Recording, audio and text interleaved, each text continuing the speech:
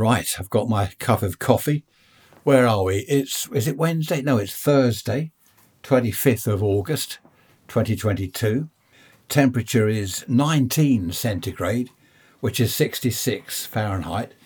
We've had a night of, it's about 8:30 in the morning, a night of thunderstorms, lightning, crashing thunder. Fantastic. It's always out over the English Channel. I'm only a mile from the sea on the south coast, as you probably know. And I was looking out of the bedroom window, standing there in the night.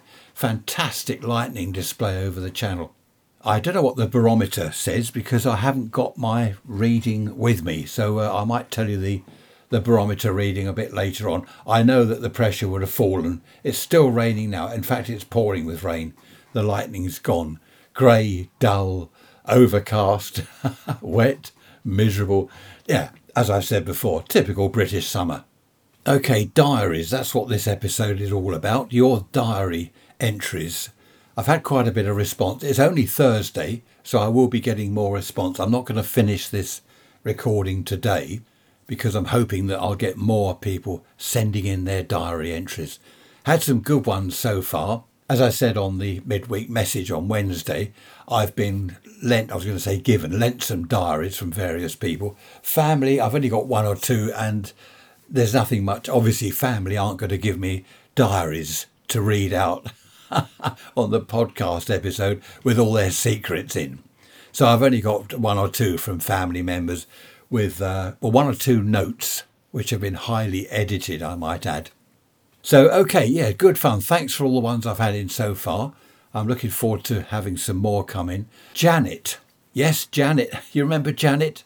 Janet is the one that sends me messages and emails and all sorts of things that I cannot read out on the podcast because they are rather risque, to put it mildly. But Janet has sent me not so much a diary entry. Now, a lot of people have done this. They've looked in their diaries from the old days and they've been reminded of various things. All of that happened then. And what they've done is type out a bit of a story about what happened from that diary entry, if you see what I mean, rather than just saying went to the shops and a car drove through the window and crashed. That's what the entry might say. So, I mean, that I've just made up. But that sort of thing, they will then email me and say, right, what happened was I was in the shop or about to go into the shop. So it's not just the diary entry. Okay, let's start off. Oh, just before I go any further, hello, Lee.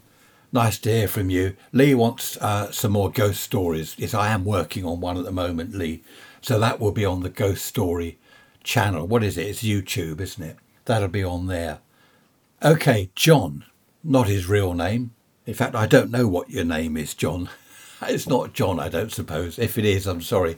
John's diary entry was, he felt guilty. This is back in the 60s at school. Felt guilty today. Another boy got the cane and he was innocent. I was the one that broke the window in the library. There we are. And John says he's felt guilty ever since. In his email, he says that he didn't know what to do at the time. They were, 13, 14 years old. And he felt bad. This other boy got the cane. He should have owned up. He realises he should have said, look, it was me. He said, but he didn't. Then it was all too late. This other boy had been caned. And even now, he says, all these decades later, I still feel guilty. He doesn't know the boy. Because I was thinking, if you know him, you could go and apologise. But he said they lost contact when they left school. So thank you for the admission, John. I got the cane at school, but I was guilty on every occasion. I can assure you of that. Oh, by the way, yes, I've just had a news flash on my, Fitbit Versa 3 watch. I don't know, it keeps coming up with different things. It tells me it's raining, then it says the sun's out. Yes, GCSE results today. So any youngsters listening to this, good luck. Hope you got good results. You'll listen to this on Sunday. So last Thursday, hope your results were good. I'm waiting to hear from my granddaughter. She's waiting for her results today. She's 17? Fingers crossed everything's all right there. I think she's worked quite hard. The thing is, at sort of 16, 17, do people work hard at school? I know some do. I remember a kid in our class at school. All he did was work. They used to be called bookworms, didn't they? Or a SWAT. He was a SWAT, bookworm, always had books with him, always making notes when the teacher was teaching, I suppose, talking, rabbiting, whatever they did up the front. He was listening intently. He'd write everything down, whereas us few lads at the back, we were reading comics, having a chat, looking out of the window. I don't know what the bookworm chap went on to do. Perhaps he's in some high-flying job somewhere. I don't know, maybe not. Now, a few of you have contacted me and said that they're really upset, or were really upset, because they discovered that their mum had looked at their diary when they were early teens, mid-teens. Imagine having mother looking at your diary. You're writing stuff about boys or whatever you're writing, private, perhaps intimate stuff. Then you discover sometime later that your mum had been reading your diaries all along. They used to have diaries that locked. I remember as a kid, my sister had one. You could lock it. I didn't look at her diary, but I remember seeing it. And I remember thinking, well, that's not much of a lock. And I did show her once. She said, look, no one can see my diary. And I showed her. I said, look, all you've got to do is twist this a little bit here and pull that a bit, and the thing opens, which it did. That disappointed her. So in the end, she hid it. She hid her diary. No one wanted to see what was in it anyway. I don't think my mum was bothered. But I do understand, as some people have said, they were highly disappointed, saddened and embarrassed in many cases. Oh no, my mother has read all my diary entries, intimate, private entries. Good grief. I think if my mum, well, I didn't really have a diary. If I had a diary and my mum had seen it, it would have been all about radios and aerials. Must get some more wire for a longer aerial. Must get a valve for the radio. Happy days. Mind you, as the years went by, I think if you had looked at diaries, if I'd kept them, I would have moved from radios and aerials to girls, and then, a few years later, girls and radios and aerials. So the hobby never went away. Well, it ended up as my work. It never went away. And neither did the girls, the interest in girls. Now, on a sad note, this is a bit sad. It's a shame because we're having good fun, but there are some sad entries that I've been sent. Pauline, she calls herself. Hello, Pauline. Pauline, at 16, put in her diary, discovered today that I'm pregnant. Now, that's quite a thing. She wasn't married at the time. She was still at school, she says. Discovered that she's pregnant. And the worst part of the entry, as Pauline says, Mum and Dad threw me out of the house. Can you believe that? That happened in the old days. That did happen. Dreadful person, how can you treat us like that? You're awful, you're disgusting, you're despicable. Get out of our house. That did happen. It's difficult to understand. I've never kind of grasped that. If one of our daughters had come home and at 16, I'm pregnant, the last thing we'd do is throw her out of the house. We'd sit her down, talk about it. I don't know. I've never been there. I don't know. But I would imagine that we'd talk about it. What are we going to do? Where's the boy? Do you know him? And I don't know. So anyway, Pauline, feel really sorry for you. What she did, she moved in with her grandmother, which she said was her dad's mum. Moved in with her. Her grandmother basically brought her up. And her mother didn't speak to her until her child was 10 years old. Can you imagine that? 10 years old. She's okay now with her mother. Well, she's put here sort of okay. I suppose it can never be all right. She doesn't mention her dad again. But I do remember there was a stigma in the 50s and 60s. If a teenage girl became pregnant, I don't know, people looked down upon her, frowned upon her. And they tended to forget, I think as they still do these days, it takes two. It's not just her fault, there is someone else involved. But there we are. Thanks for sharing that, Pauline. I'm glad it sort of worked out in the end. Oh, she does go on to say that her son ended up doing very well. He's in a very good job. Doesn't say what the job is. Very good, very well paid job. And, this is nice. He's my best friend as well as my son. Thanks for that, Pauline. That's lovely. I've just been listening to myself rambling, and I said we'd sit our daughter down and say, do you know the boy? That's rude. I shouldn't have said that. No, we wouldn't say to her, do you know the boy? What I meant was, are you kind of going out together? Are you a couple, an item? Or I don't know what I meant. You know what I mean. So, yeah, do you know the boy? Well, I don't know, Dad. It could be one of about 6 boys. No. What am I saying now? No, that's that. As I say, that did happen a lot back in those days. I remember going round a friend's house. I was 18. He was about the same. He had a younger sister, presumably 16, something like that. I'd come in the back door, so we'd gone through the kitchen, and there were nappies hanging up. Remember the old boilers they used to have in the corner of the kitchen? They had kind of rods sticking out from the flue pipe. There were a load of nappies, the old Terry nappies, hanging on these rods over the boiler. And we got into the lounge, and I said, what's all the nappies? Who's got a baby? He said, oh, my sister. She'd had a baby and stayed at home. She didn't get thrown out. He didn't say much about it. I said, well, is she getting married or what? He said, no, she's just moved the baby in here. I don't know. I remember being quite, not shocked, but wow. She's only, 16, something like that. Got pregnant and had a baby. Wow, it was quite amazing. It was a thing in those days, as I say. Janet. Let's get round to Janet's contribution to the episode. As usual, Janet's written a story. Not pages and pages. I'll keep it short, Janet, but basically what happened is, this is going back a few decades. I don't know when, there's no date, but she's saying in the old days. Don't know how old you are now, Janet. Anyway, her sister's husband had an appointment at some eye hospital place, had something wrong with one of his eyes. He couldn't drive, obviously, because he was having this procedure or whatever. His wife, Janet's sister, was ill. So, long story short, Janet said, look, I'll drive you. It was winter time, I'll drive you. It was about 20 miles away, this hospital. She drove him there, started snowing, the weather was pretty bad. Everything started going wrong. Janet later calls it a conspiracy. Everything started to go wrong. The snow was falling heavier and heavier and settling.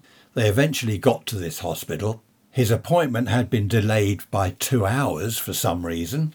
Eventually he got in there. By the time he came out, it was evening and the snow was really settling. It was quite deep. They decided that the only thing to do was to try and drive home. It's only 20 miles. They got to a village and decided to stop at a pub because driving was now almost impossible. The snow was just getting deeper and deeper. Reminds me, Janet, of the winter of 62, 63. It just didn't stop, week after week of snow. It just didn't stop falling. Incredible. And it didn't go away either. Anyway, that's another story. They went into the pub and they spoke to the landlord. They had a drink. They couldn't drive home. And they said to him, is there anywhere around here to stay? He said, I've got 1 room left. He only had 6 rooms, apparently. I've got 1 room left. They said, right, we'll take it, because they had no choice. What could they do? They didn't want to sleep in the car. So they went up to this room, had a look. The landlord showed them the room. Double bed, that was the problem. Now, this was Janet's brother-in-law, okay, her sister's husband. But they had no choice. They thought, well, what we'll do, we'll put pillows down the middle of the bed to separate us. There was no armchair or anything. There was just nowhere else to sleep apart from the floor. So they went back to the bar, had a few drinks. A few drinks too many, Janet says. She goes on to say that although she'd known her brother-in-law for many years, they'd never actually had any time together to chat. They'd gone to family gatherings, family barbecues, whatever. But anything like that, Christmas, birthday things, parties, there were always other people around. They'd never actually been alone to have a chat. And they got on really well in the bar. Drinking too much, having a chat, having a good laugh. I'm not going to read all of this, Janet, because as I say, you write these lovely stories, but I'll be the whole episode, the whole hour, just talking about your contribution. They eventually went upstairs, both really tired, went to bed, underwear only, got into the bed. She said she woke, doesn't know what time, it was still dark. Well, it would be, it's dark at 8 o'clock in the morning in the winter. Woke up, he was behind her, she had her back to him. He had his arm around her. She said that wasn't too bad because it was a very cold night and the heating didn't seem to work in the room. So at least she was keeping warm. Now, it went a lot further than that, obviously, which I'm not going to read on. But she says after that night, they decided to say to people, There were single beds in the room, so that was fine. They got home the next day, of course. Everything was okay. His eye was all right. And although things changed between them after that night of whatever you want to call it, passion, it didn't happen again. But they were still just brother-in-law, sister-in-law. No, things did change. They'd have fleeting glimpses at each other. They'd smile across the room or whatever. And she said it was a difficult situation at first, but she also says that she didn't regret it, which is interesting. She didn't regret it, and neither did he. So there's a diary entry for you. Thank you for that, Janet. I've read the rest with interest. What a night. Anyway, yes, let's move on. Got another one here from Danny, calls himself Danny. He says, do you think, well, I don't know, Danny, do you think adultery always finishes a marriage? Does the marriage some good or does it make any difference? Well, that's interesting, Danny. I don't know. I've never really thought about that. I have heard that sometimes people say, oh, it kind of livens up a marriage and the marriage benefited from one of them committing adultery. I can't quite see how that would happen myself. But Danny says that his wife committed adultery 10 years ago and they decided to stay together. The children had moved out. They'd grown up and moved out. She'd committed adultery with one chap that they both knew, some family friend or whatever. And initially it was, right, that's it, divorce, we're splitting up, blah, blah, blah. But then they got talking, things calmed down, they got talking, and they stayed together. And he says he still thinks about that, obviously 10 years on, but he still thinks about that, and he's still saddened by it. But I wonder whether anyone else has any experience of that. I have heard that it splits people up. I've heard that it somehow strengthens the marriage. I don't know how it can strengthen a marriage, do you? I mean, if I'd gone off and done something, and Trish found out, I think she'd have a fit. She'd throw me out. I'd have to go and live in a shed. I don't know. But that's an interesting one, though, Danny. Thanks for that. They're still together. He says 10 years on, they're still together. And they're enjoying life together. So I don't know. I suppose because one person defaulted, put it that way, does that mean you have to end the whole thing, sell the house, half each of the equity? I don't know. It's a difficult one, that. I don't know why people have to commit adultery. I've never really understood that. I suppose when you're young, I don't know, if you're sort of a teens, early 20s, perhaps not ready for marriage. Yeah, that's the point, isn't it? One or both might stray. I knew a girl. She was a barmaid in a pub that I used to go to. She was a lovely girl, and I asked her out one evening, and she said yes. I thought, oh, this is a result. I didn't pick her up from home where we arranged to meet. I think it was the Friday evening. We met in a pub. She drove there herself. We met in this other pub, not that one. And we got chatting, and I thought, this is good. I'm really getting on well with her. And things progressed. And as we said goodbye, we popped out for a walk in the park and stuff when it was dark. And as she said goodbye, she said, oh, by the way, I said, yeah, I'll see you again. She said, yes, certainly. But I must just tell you, I'm married.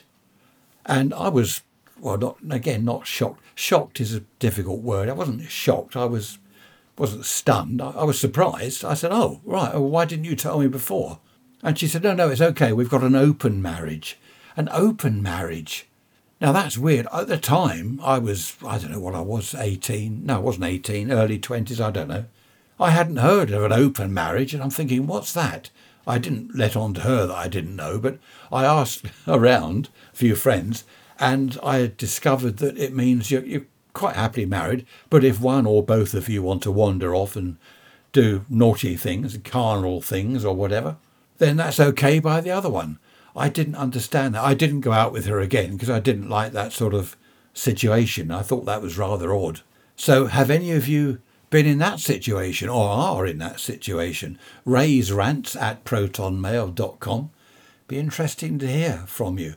As I say, it's only Thursday, so I will be getting some more diary entries sent to me, which will be good. Right, what's next? I think another cup of coffee is next. The rain is still lashing down out there. It's dreadful. It's brightening up a little bit, probably because the sun's rising. I don't think the clouds are clearing. It's just becoming stronger daylight.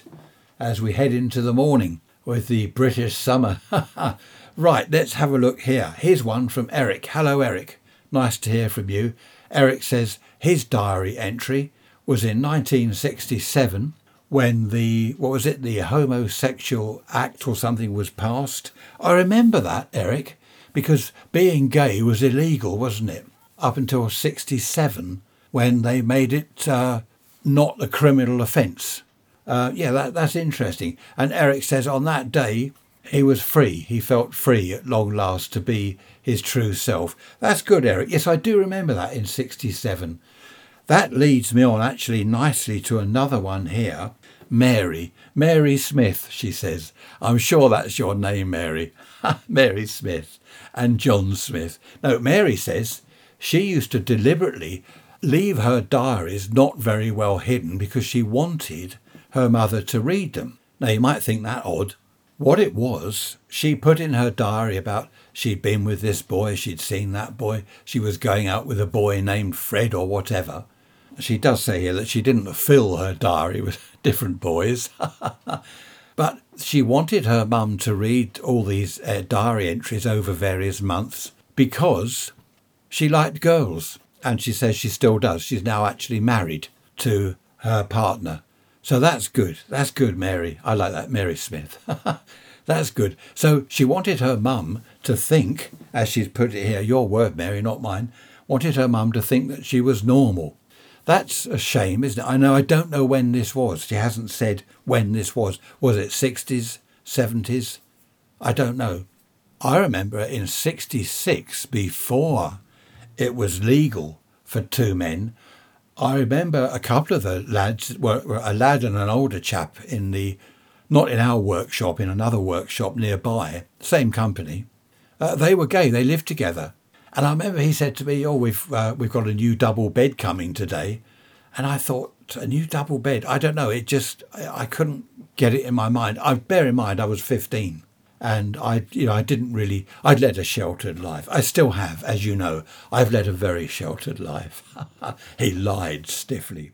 So there we are. Thank you both for that. That's interesting, though, writing false things in your diary, knowing that your mum's going to read it. That's interesting. Eileen says, hello, Eileen. She says, I can't send you any diary entries because I've never kept a diary. I keep cassette tapes. That's interesting. She's got hundreds of cassette tapes. She says literally hundreds. And she started keeping recordings in the 60s. I remember that when cassette tape recorders first came out. Philips was the first one, wasn't it? They brought out a little cassette machine. I've still got a cassette tape recorder. I haven't used it for years, but I do have tapes with music on. Anyway, let's go back to Eileen, not me, not interested in my cassette tape recorder. She said what she has done over the years is not every day, but perhaps a couple of times a week, maybe more, depending on what's happened. She will sit down on her own and chat into the microphone about things that happened. And she said it really helps her, not so much listening back to the tapes afterwards, but as she's talking. Now, she lost her best friend, she says, at a young age. Her friend was in an accident and she died, sadly. And that evening, Eileen sat down with her tape recorder and just recorded, as she'd put it, hours worth of chatting, letting things come out, just chatting. There was no one else around, just her, the microphone and the tape recorder. And she said that she's never actually listened back to those tapes. But at the time, as she sat there talking, it helped. It somehow, I can understand that, Eileen. It kind of got it all out, as she says. It all came out. What she felt, her sadness, her grief, everything. And she says the same thing when she got divorced. Oh, that's sad. The same thing happened there. He left her husband left her with the house and everything, but that wasn't the point. He'd gone off with some younger woman, and again, she just sat in front of her microphone and the tape recorder and just let it all pour out. And it really helps. I suppose it's like they say a problem shared is a problem halved, don't they? So if you tell a friend all about it, I suppose in a way the cassette tape recorder was her friend. I don't know. Is that silly? Does that sound all right? I must stop saying whatever. While I was having my coffee just now, listening to myself, I often run the thing back and just have a listen to what I've said. case I have to cut out any stupid comments I might have made. No, I don't cut anything out, actually. If I say something stupid, I leave it there. And I did realise, though, that I keep saying whatever, or whatever. They did this, or whatever. In fact, they used to annoy my father. He'd say, well, what are we going to do about this problem? And I'd just say, oh, I don't know, whatever. And it annoyed him. Oh, dear. And I'm still saying whatever now. Anyway, Eileen, thank you for that. That's interesting. Was it Tony Benn that kept a load of tapes? Yes, he did. The Tony Benn tapes, I think they're known as. Anthony Wedgwood Benn. He would record everything, wouldn't he, that happened, meetings he went to and things that happened. So that's quite interesting. I suppose in a way these podcast episodes, when I look back to the old days, I suppose that's similar. I really enjoy talking about the good old days, as I call them. And as I've said before, I hope you enjoy listening to the episodes as much as I enjoy recording them. I was walking on the pavement once in my teens and there was a notebook on the ground. I picked it up. I thought it was a diary at first, just a notebook, sort of flowers on the outside and a girl's name inside, no address or anything. And as I walked along, I just flicked through the pages. Some lovely poems and various sort of private things she'd written, sort of jottings, I suppose. Do you remember at school we had an exercise book, a rough book called a jotter? A jotter. I remember jotting things in that and getting told off by the teacher. It's not for scribbling in. I thought, well, that's what it was for. Anyway, this girl's notebook, journal or whatever, it wasn't a diary. I took it home, looked through it thoroughly, trying to find an address or anything, a phone number, anything. But there was nothing. But what there was in those days, who remembers the Kelly's directories? I don't know whether, this is only in Britain. This is back in the 60s. I don't know when they stopped, 70s. Kelly's directory. And in there you could look up people's names and find their address. Or you could look up a house, 33 Blog Street. And it would say who lives there. Kelly's directory. They don't do that now, I suppose, privacy and stuff. But I found a surname in there. There were a couple I found that lived in the town. I forget the name. Unusual surname, luckily. And there were a couple of addresses there. So I went round there and I got it right first time. It was 50-50, of course. And I said, was her name Rebecca? That rings a bell. I said, is Rebecca in? And this woman said, yeah, hang on. She called out, Becky. This girl came down and I said, I hope I've found the right place. Have you lost something recently? And she said, I've lost a notebook. I said, right, pull it out of my pocket. I said, there it is. I found it. And she said, oh, thank you so much. Then she said, how did you find me? And I said, Kelly's directory, found the surname and the address. And then she said, have you read it? So I said, no, I just flicked through looking for an address and there wasn't one. And she said, you haven't read it then? I said, no, not at all. I had. It was naughty really. I didn't think I'd ever find her or know who she was. So I did spend some time, reading the poems. They were lovely. Another time I found a watch on the pavement, took it to the police station. I was with my grandfather. He said, we've got to take it to the police station, which we did. And the policeman said, right, 3 months' time, it's yours. You have to wait 3 months for it to be claimed. If it's not claimed, it's yours. 3 months later, I went back. There's your watch, Sonny, the man said. Dixon of Dock Green. Who remembers that? I think that was the 50s, wasn't it? Or the 60s. Jack Warner. He was PC Dixon. No, Sergeant Dixon, whatever he was. That was a good programme. It used to start with him saying, evening all. Evening all. That was good. Talking of the old days, I remember buying, they were dinky cars, weren't they? Matchbox. Was it Matchbox dinky cars?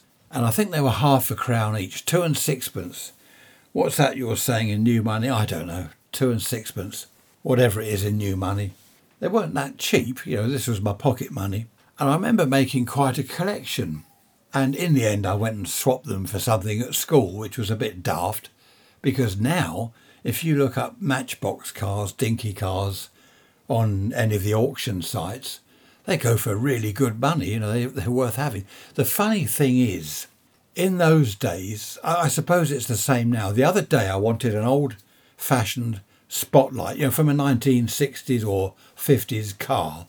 A spotlight that used to fix on the front, or a rear fog light, any old car light. This is to run on my generator set that I'm still in the process of putting together. The engine's all done. I'm now working on the generator side. And the prices, the rusty old lamp, rust all over, the chrome's all come off with rust, that £30 plus postage. Back in those days, you could get them for nothing. The old second-hand ones. You'd go up the tip and you'd find them up there. Go to the car dump and the bloke would say, 5 bob. I don't think he spoke like that. 5 bob or what? And I'm losing money. Happy days. But I wish I'd kept, this is right at the point I was coming to, I wish I had kept a lot of this stuff. Had I known then what I know now, I'd have bought up a load of old car spot lamps, dinky toys, all sorts of kids' toys, dolls. They're worth a fortune now, dolls, kids' dolls. I was going to say girls' dolls, but that's, is that sexist or something? It's wrong. You get arrested, don't you, if you say that? They're not girls' dolls, they're children's dolls. There we are. I won't get arrested now by the hate. What they call the hurty. No, the hate. The hurty police, isn't it? They go around to people's houses. You said this. You said that. You called him nasty character. You did. You said he was a nasty character. You're under arrest. I was only joking. Honestly, Gov. Seriously, I just think, looking back to those days, some of the stuff I see on auction sites, I remember you could get it for nothing. And the prices it goes for now, I just wish I knew then what I know now. That's an old saying, isn't it? I mean, that. Imagine being 18 years old and actually knowing what I know now. So if I could go back to when I was 18 in the 1960s, but with my sort of head on my shoulders now, not an old grey-haired head, you know what, you know what I mean. And then he said, whatever then, but I won't. I've just typed dinky toys into eBay. There's a lorry, second-hand, pre-owned as they call it now, £27. I think that's the start price. And there's another one I saw, 30-something, but just for a car, 30-something pounds. That's the start price. And they were £half a crown, 2 and 6pence each, brand new in boxes. I do know people that are not personally, but I know of people who have collected these over the years and they've got them brand new, unopened, in the boxes, haven't even opened them. A friend of mine had a train set, or rather his dad did. This again is from the 60s. Huge train set layout in a massive room in their rather posh house. And anyway, his dad passed away and his mum had gone already. And he was going to sell the train set because he thought, well, yeah, I don't want it. He was married with his own kids. I nearly said they're girls, so they didn't want it, but I mustn't say that, must I? Oh, dear. Of course girls can play with trains. I'm going to get in trouble in a minute, aren't I? Going to have the hurty cops round. So anyway, his children didn't want it because they didn't want to play with trains. So he went to not eBay, this is going back. eBay didn't exist. He went to an auction place and the chap came round. They didn't dismantle it or anything. I don't know why. I suppose it was best as a layout. And this chap took photos of it. And then if anyone was interested before the auction, they could go to his house and view it.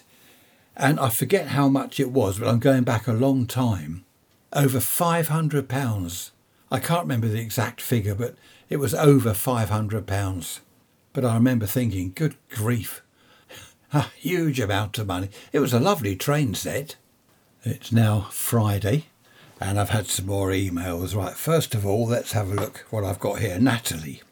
Natalie says when she was 18, the boy a couple of doors along was also 18, and their parents were very good friends.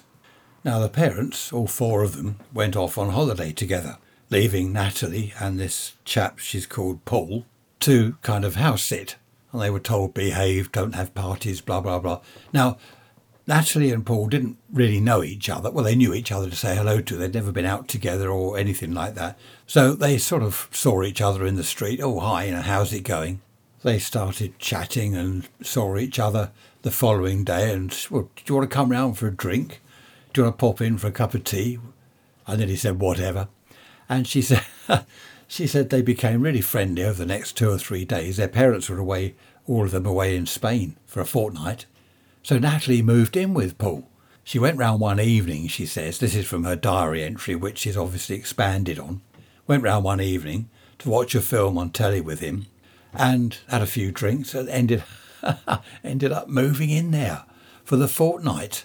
Of course, the parents got back, and Paul's parents said, well, you've eaten a lot of food. They'd left him well stocked, of course. Oh, yeah, well, I was hungry. And Natalie's parents said, you've hardly touched any of the food in the cupboard. What have you been doing? They told their parents that they were going out together, and the parents obviously guessed that they'd been staying round Paul's house, or Paul's parents' house, I should say. But the end of the story is they got married. They've now got grandchildren, and they've told the parents the truth, obviously. Since then, they've said, well, she moved in and we spent nights together and we had drinks and great fun. But that's a lovely story, isn't it? I like that. Thanks, Natalie, for that. They actually ended up getting married. Wonderful. Now, do you remember painted jar tops? Talking of collecting things, as I was earlier. A friend of mine was round once, this is years ago again, and I had on my sort of desk, my office desk, a painted jar top, like porcelain with nice hand-done sort of painting on it. And he said, where'd you get that from? I said, I don't know, I can't remember, I've had it years. Give you £20 for it. I said, what do you mean £20? That's a lot of money for an old porcelain thing. My wife collects them, he said. My wife collects them. It's worth more than 20, but I'm not going to sell it for a profit. It's for my wife. So I said, yeah, flogged it to him for 20. I do wish I'd collected more things back then. Anyway, too late now. What have I got here? Where am I? Kelly. Hello, Kelly. Kelly says her diary entry is in, 1960s. She was tuning around on her Dansette transistor radio when she found on the dial one of her favourite songs playing. Doesn't say which song it was. So she left the dial on that station, and it turned out to be Radio London. Wonderful Radio London. One of the pirate ships. And she said she'd not heard of the pirate ships. This was all new to her. And she left it on that place on the dial. Wonderful Radio London. Yes, it was the early 60s, Kelly, when Radio London started. Was it 64? I can't remember. I really can't. I think Caroline came on before them. Not too sure about that. Mark, hello Mark. Mark says, in my diary, my entry is 1969. The moonwalk, when man first walked on the moon. I remember that. I was in the radio and TV workshop, and I remember everyone talking about the moonwalk. That was Neil Armstrong, wasn't it? Walked on the moon. So thanks for that, Mark. Another one here from Dave, 1963. Dave says, yes, John F. Kennedy was shot. That stands out in his diary. He says that was a sad day. Oh, yeah, Dave is from California. Yeah, hello, Dave. California. I bet the weather's all right there. It's raining again here. Julie says 1968 is when Blue Peter started. Now that ran, didn't it? Blue Peter on BBC TV. That ran for decades, wasn't it? I don't think it started in 68. I thought it was 58. It started. I'll have to look into that. I'm sure it started. It wasn't 68. I think it was in the 50s that Blue Peter started, and it went on and on. It was one of the first or the first live TV programmes to go out regularly. And I remember they had big studio doors behind where they had their set, where they sat. And sometimes you could hear kids playing. And they said, well, what that is, apologies for the noise, outside the studio doors, big doors where they could drive in vehicles and things that they wanted to have on their programme. It was a street where kids played football and hopscotch and all these things. And you could very often hear the kids outside the huge studio doors, which was good. Colour telly, I remember that. Yvonne, hello Yvonne, she says, July 1967, she remembers watching the telly, Wimbledon, tennis in colour, BBC. How about that? It would have been 67 because I started work when I was 1966 in the radio and TV workshop. I was an apprentice, and I remember the first colour tellies arriving, and they set up a complete workshop just for colour tellies. They called it Colour Bay, and all the new tellies went into there where they were set up, checked over before they were sold. They went into the showroom and they were sold. And I remember that. I remember the first one that they set up in the workshop, and I don't think I'd seen colour TV before. I think that was the first time ever. And that was fantastic. I can't remember what was on because this was during the day. So it would have been BBC Two because they had the kind of not interlude programmes, but they had these weird programmes on in the afternoons. I remember an old film. Was it a French film? No dialogue in it, just all things happening. And there was an old cart going along that was squeaking. And this chap was asleep in his chair by his petrol station, his gas station, as you say in America. And he ran after the cart with an oil can and oiled the wheels, the horse and cart. And it stopped squeaking. And he went back to his chair and went to sleep. I remember that. Yeah, they had some strange films on in the afternoon, in colour, of course, on BBC Two. So yes, I remember that well. BBC Two, according to Kenneth, hello Kenneth, started in 1964. That's about right, because I was in the workshop in 66 and we were fitting what they call UHF tuners to old tellies, because some of them you could modify them. They were ready 405 lines and 625 lines UHF, VHF, UHF. Won't go into all that. Victoria, hello Victoria. She says, I remember ITV starting 1955. I was 4, Victoria, in 55. I was 4 years old, but I do remember just before we moved, I was 5 when we moved, I do remember a TV man fitting a box on our telly outside the cabinet, this big box with a big knob on it, and that was ITV kind of conversion or adaptation or something. And I remember, I was only young, obviously, but I do remember this chap fitting the box and showing my mum, my dad must have been at work, how to use it. You know, you clonk this old thing, clonk, clonk, clonk, and you can get ITV as well as BBC. I remember that. So it was, yes, I think you must be right. That's 1955. It's a long time ago, isn't it? Just going back to transistor radios and Radio London. I had my first transistor radio when I was 12. It was new. Birthday or Christmas, I can't remember. So that would have been 63. Yeah, 62, 63 was that winter with all this heavy snow that lasted for weeks. That's when I had my transistor radio. So yes, I was 12. And I remember tuning around and finding all sorts of stuff. There was stuff, that's a good word, isn't it? Stuff to listen to. There's not much now, not on the old medium and long wave, AM, call it in America, don't you? I don't think you've got long wave there, have you? Or is it Australia? Who was I talking to recently, emailing from Australia? Can't remember. I don't think you've got long wave there. I can't remember now. But back then there was this mark on the dial. It said AFN. And I remember saying to my dad, what's that? What's AFN? He said, that's American Forces Network. You don't want to listen to that. And I said, well, why not? I couldn't get it anyway. And he said, it can be... I remember his words. He said, it can be quite rude at times. Rude? 12 years old? Something's rude. I wanted to know about it. I wanted to listen to it. But I never heard anything there on the AFN spot on the dial. Didn't ever hear anything there. So I don't know what I don't know what they were being rude about. But of course the main station everyone listened to, even before the pirate ships, was Radio Luxembourg on 208 metres, Fab 208. Couldn't get it in the day, but in the evenings and at night, Radio Luxembourg. Everyone, absolutely everyone listened to Luxembourg. Hello, incoming message. Let's have a look to see what's going on. Right, 2 emails. Just looking over the downs again. It's absolutely black. I hope it's not going to rain today. Had enough of that yesterday. Right, message. Another message. One from Ruby. Hello, Ruby. I'll read yours out in a minute. Another one from Janet. Hello, Janet. She says, just had an idea. How about a podcast? People can all write in. My first time. Okay, Janet. My first time at what? You don't say. What, my first drink in a pub? My first trip abroad? My first holiday? I wonder what you mean, Janet. Perhaps you could enlighten me, as if I don't know. OK, let's move on to Ruby.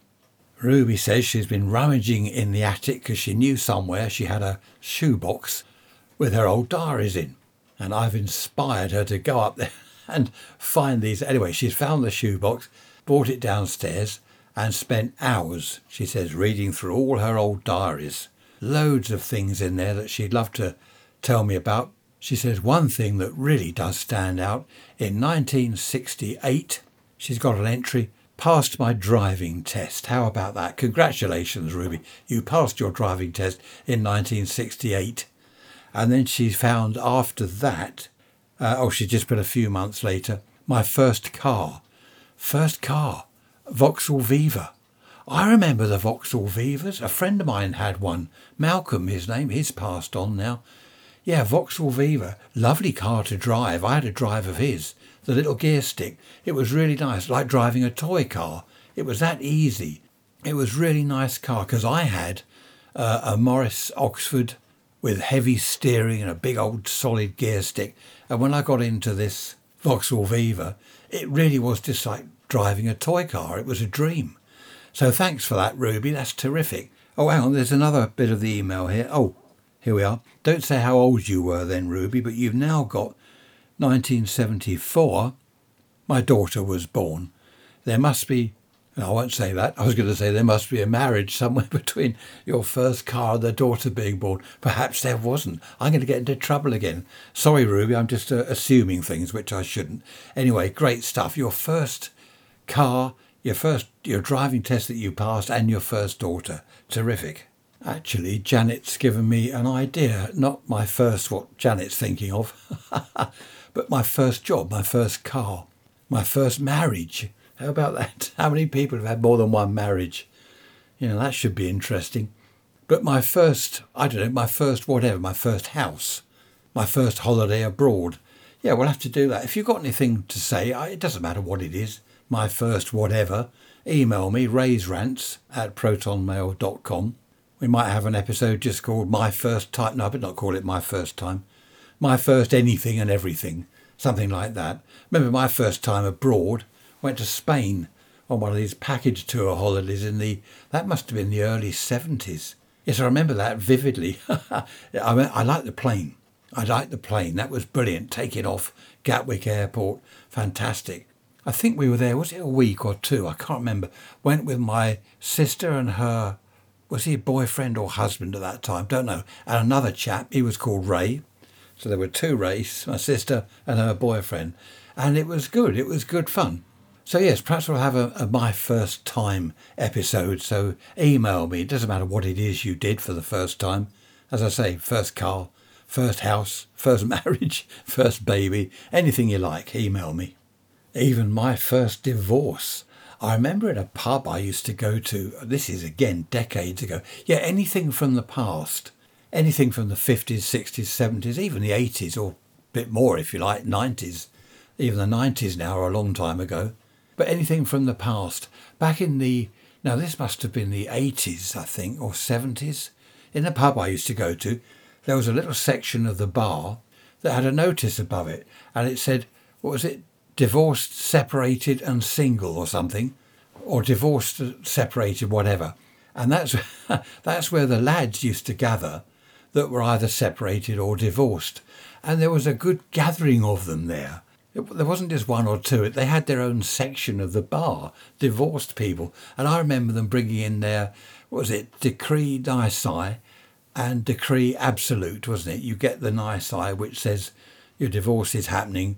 And then I think 6 weeks later, you get a piece of paper, which was the decree absolute. So you're divorced. And every now and then someone else would join the group. They bring in their document. You had to prove it. You see, have your document there. Look, decree nisi. 6 weeks later, look, decree absolute. Then they'd be shouting and cheering and they'd have a kind of party. I don't know. Well, it's awful, really, when you think back, isn't it? I wonder whether the wives, the ex-wives, were having their party together in another pub. Now, there's a thought. Well, it's now Saturday and the weather is absolutely lovely. Mind you, there's some big clouds coming up over the downs there to the north of me. But it's really hot out there. Saturday, where are we? Saturday today. Friday started out rainy and ended up really nice, pretty hot. So not sure about tomorrow, Sunday. We're off to a barbecue this afternoon, so that should be good. I might wear my shorts and frighten everyone. Maybe not. So yeah, really nice weather. Looking forward to the barbie. I shall have a chat to you on Wednesday. So in the meantime, take care and have a think about some diary entries. If you come across any diaries, I might include a few more in another episode. You never know. Take care. Bye-bye for now.